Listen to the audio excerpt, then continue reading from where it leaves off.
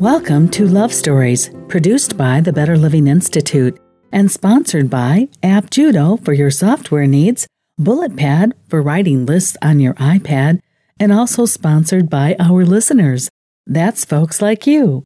I'm Kira Van Ittersum, and today's love story is Episode 3 of the Starfire Retreat, Eagle Among Us.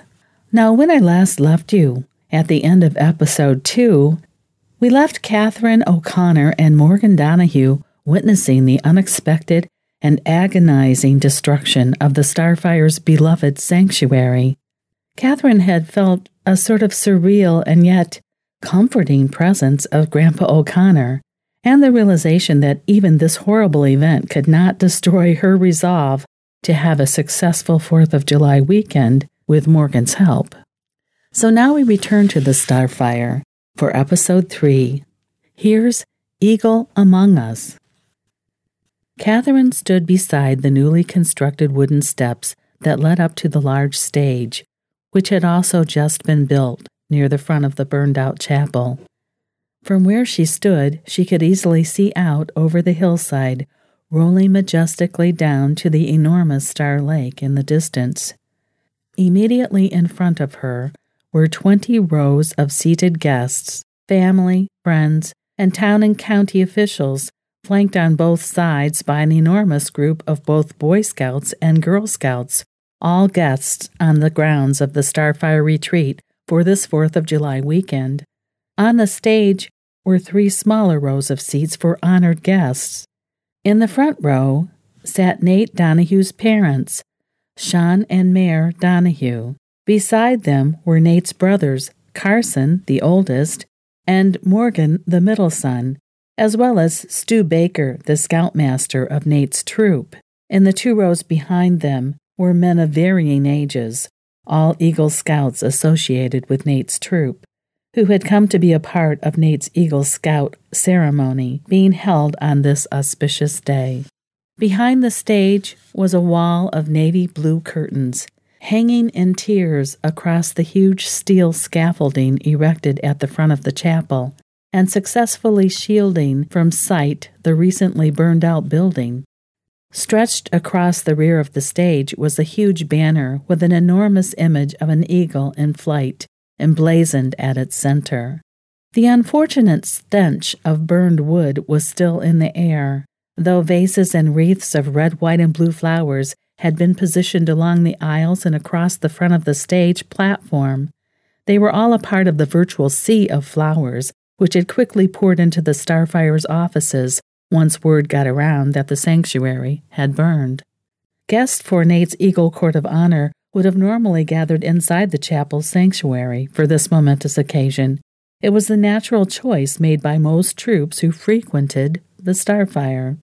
When Catherine had suggested the alternative of moving the ceremony to the large amphitheater at the edge of the lake, Sam, the groundskeeper, who was also Fiona's son and an intricate figure at the retreat, had immediately issued his objections, saying, "Catherine, the weather should be beautiful on Saturday. It's supposed to be partially cloudy and not excessively hot either. It'll be a perfect day for an outside affair on the lawn of the chapel. I think this ceremony belongs there, with a stage facing the lake. The view would be breathtaking, and more important, people will be naturally curious about what happened here, and frankly, I think it's a good idea for others in the community to see it, too. And if this was done on purpose, as you seem to believe, we want whoever did it to see that the Starfire will not be thwarted in the least by this devious action. The rebuilding is already being planned. As soon as the investigation of the fire department and the sheriffs are complete, the rebuilding will begin." And though Catherine hadn't known it at the time, it turned out that Sam had been absolutely right. Support was forthcoming from the townspeople and from every major group who used the Starfire's grounds and facilities. The response was almost immediate, as pledges of money, workers, and materials flooded into Catherine's email, and more assistance had continued to come in during the last few days since that blazing inferno had engulfed the sanctuary.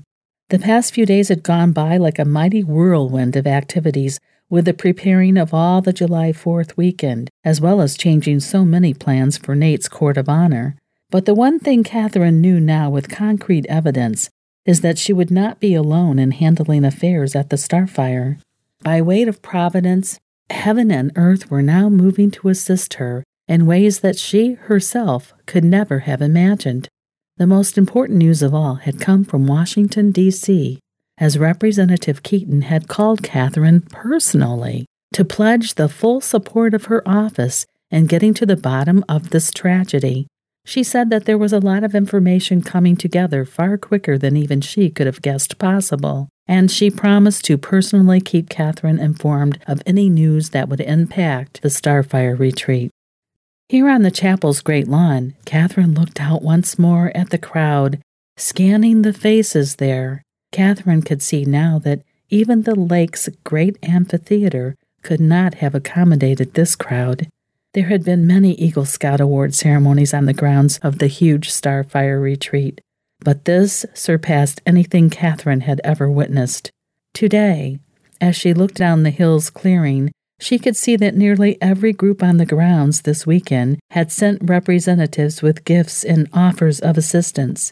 The clearing was full. Blankets and towels had been laid out on the ground, and people young and old were seated on the hillside right up to the edge of the woods, facing the stage, in unified support of this occasion.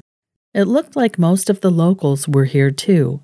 The burned-out hull of the chapel itself had inspired this beacon of compassion that had reached out in every direction from the Starfire's summit. Oddly, this large expanse of lawn had never been used before for gatherings. Yet today, Catherine realized this was the most obvious place to be for an occasion like this. She was filled with a comforting sensation as it powerfully struck her for the first time that the Starfire retreat was not only her home. In many ways, it was home to all of these people as well.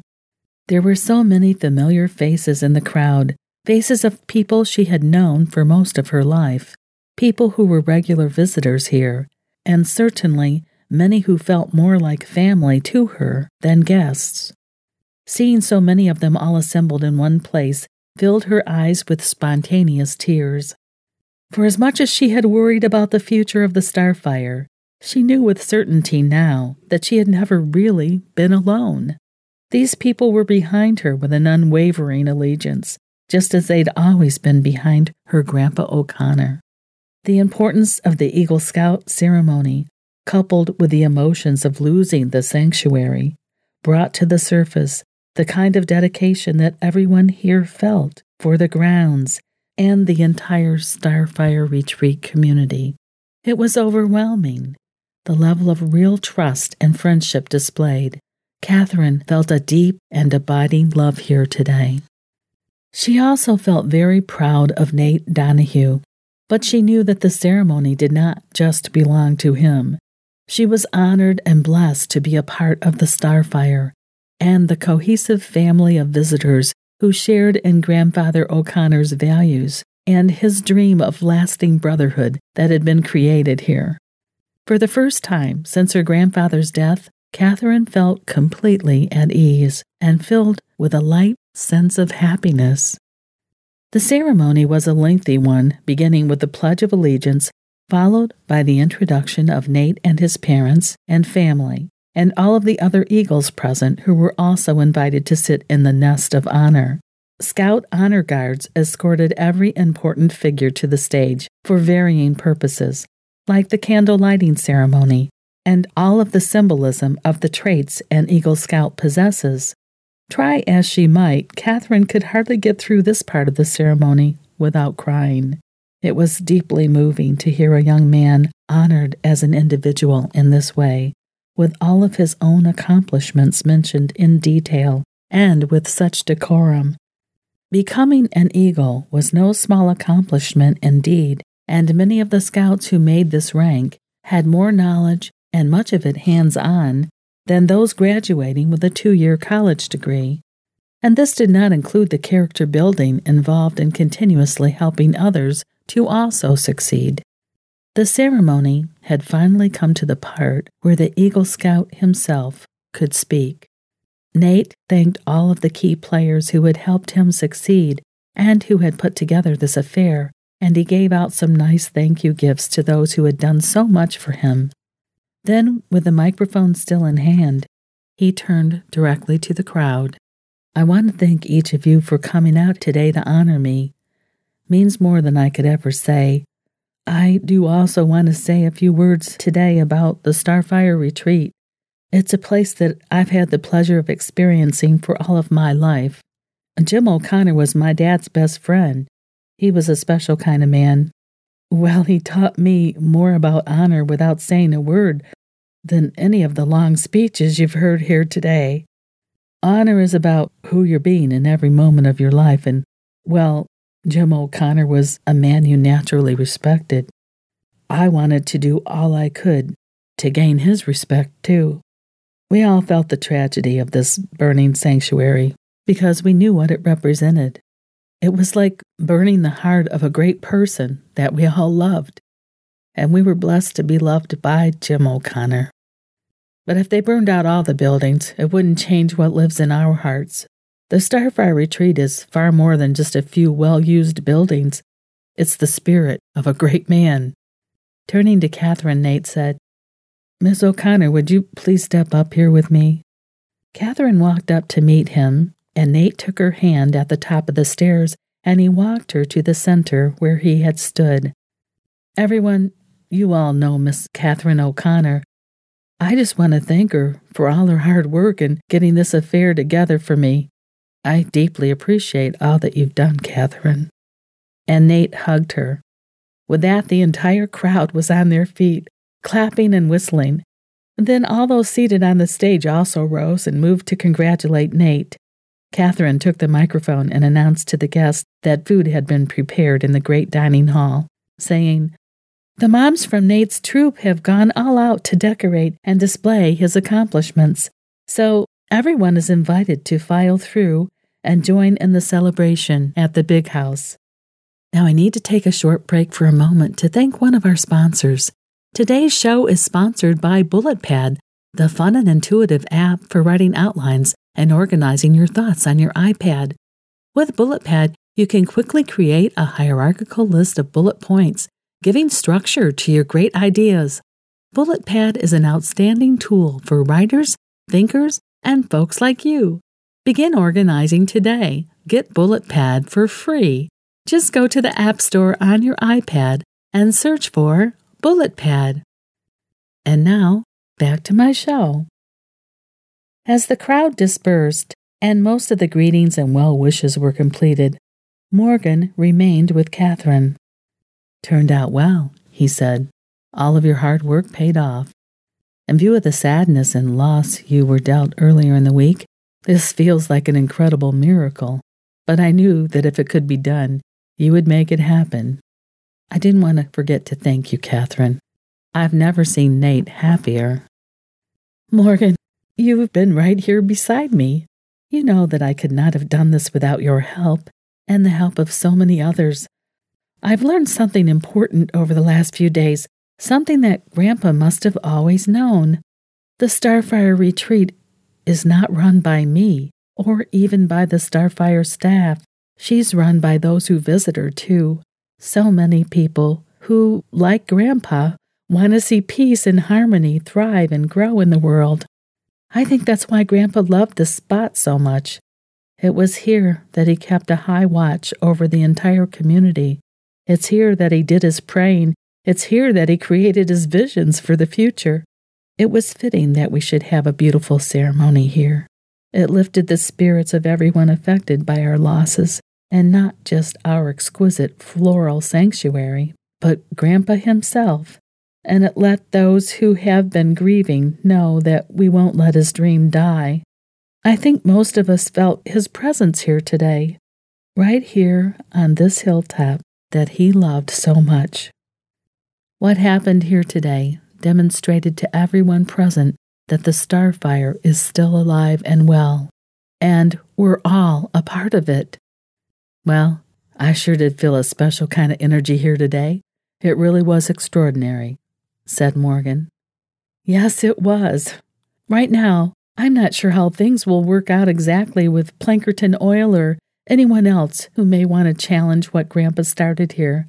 But truthfully, I'm not feeling so threatened anymore. I have a renewed faith that this place represents all that's good and right in the world. So this ceremony today turned out to be a special gift for me, too. Like you said earlier, I'm going to just have to do what I do best here at the Starfire and let others who also love this place help me to deal with the things I can't control. Morgan smiled warmly. I'm so glad to hear that, Kat. As they turned to exit the stage, Catherine saw that Sam was waving to her, obviously trying to get her attention. She quickly stepped down the stairs to where he stood. Sam said, Please excuse us, Morgan. Then he took Catherine by the arm and moved her a few steps away for privacy. Catherine, I hate to have to bother you right now. I know this is a time of celebration, but the sheriff just called your office. Mom just called and asked me to tell you personally as soon as I could get you away from the others. And then he paused, looked toward Morgan. Apparently there's more information now about the fire. Sheriff Bryson needs you to call him back as soon as possible. Mom asked me to bring you to the big house as soon as you're done here. Sam glanced back over his shoulder toward Morgan. I'd like to drive you back to the big house now, if that's all right. Can you break away from these guests? Yes, just give me a moment. I'll tell Morgan to cover for me, and I'll come with you. Walking to Morgan, Catherine said, Morgan, I need to get back to the big house to take care of something. Can you make apologies and thank the dignitaries for me, and tell them I'll see them back at the big house? Yes, of course. Is everything all right? Well, I'm not exactly sure what happened, but it seems there's some news about the fire, and Fiona wants me to hurry along. Okay, I'll find you later then, and I'll be eager to hear the details. Catherine then turned and walked with Sam to the 2-track at the other side of the sanctuary, where he had parked his truck. He helped Catherine up into the passenger side, then jumped into the driver's seat, popped the gear into reverse, and turned the vehicle around, heading out to the blacktop. Sam was quiet and far more serious than normal. It made Catherine nervous.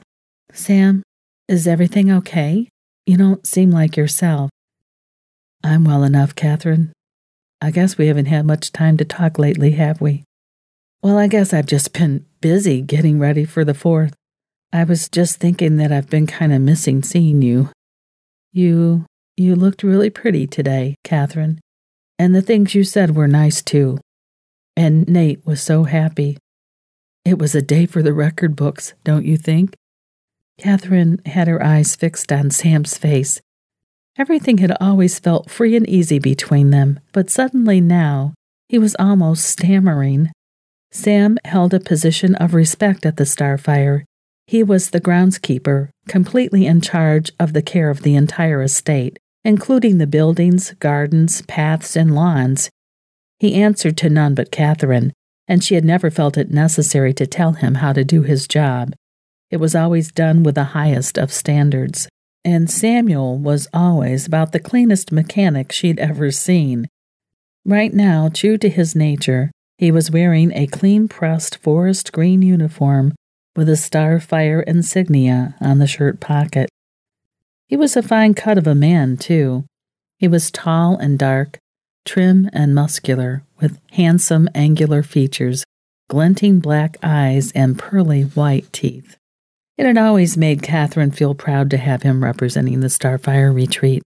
It had always made her feel good to know that Samuel was there to take care of the grounds, which had taken the bulk of the workload away from her Grandpa O'Connor. Grandpa would not have allowed anyone else to do it, but he trusted Samuel, and that trust was well placed because Sam knew his stuff, and he was one of the kindest, most respectful men Catherine had ever known.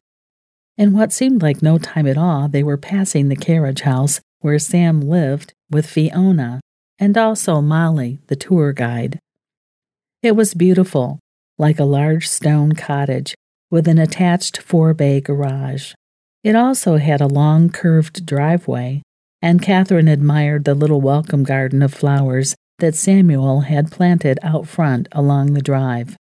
It was just the kind of thing Sam would do to please Fiona. "The cottage looks so beautiful this year, Sam. Fiona must love what you've done with the flowers." "Yes, I believe she's made a comment or two." And then smiling, he added, "Thank you, Catherine." They were now passing the woods that lay between the cottage and the big house. Pulling into the front parking area, Sam steered toward the front door and parked at the curb, jumping out quickly to open Catherine's door and help her down from the high cab. After she stepped down, Sam held each of her hands longer than necessary. He looked at her earnestly. "Catherine, I won't keep you just now because you have business to attend to, but, well, Catherine, I know we've all been unusually busy getting prepared for this grand weekend, and you've been working a lot lately with Morgan." Then he stopped and looked directly into her eyes. "I just want you to know, Catherine, that I've missed seeing you at mealtimes, and I've missed our chats when you stop by on your walkthroughs, too. I didn't want to intrude on your privacy, especially with you mourning the loss of your grandpa. But, Catherine, I want you to know that I care about you, and lately, I've missed you."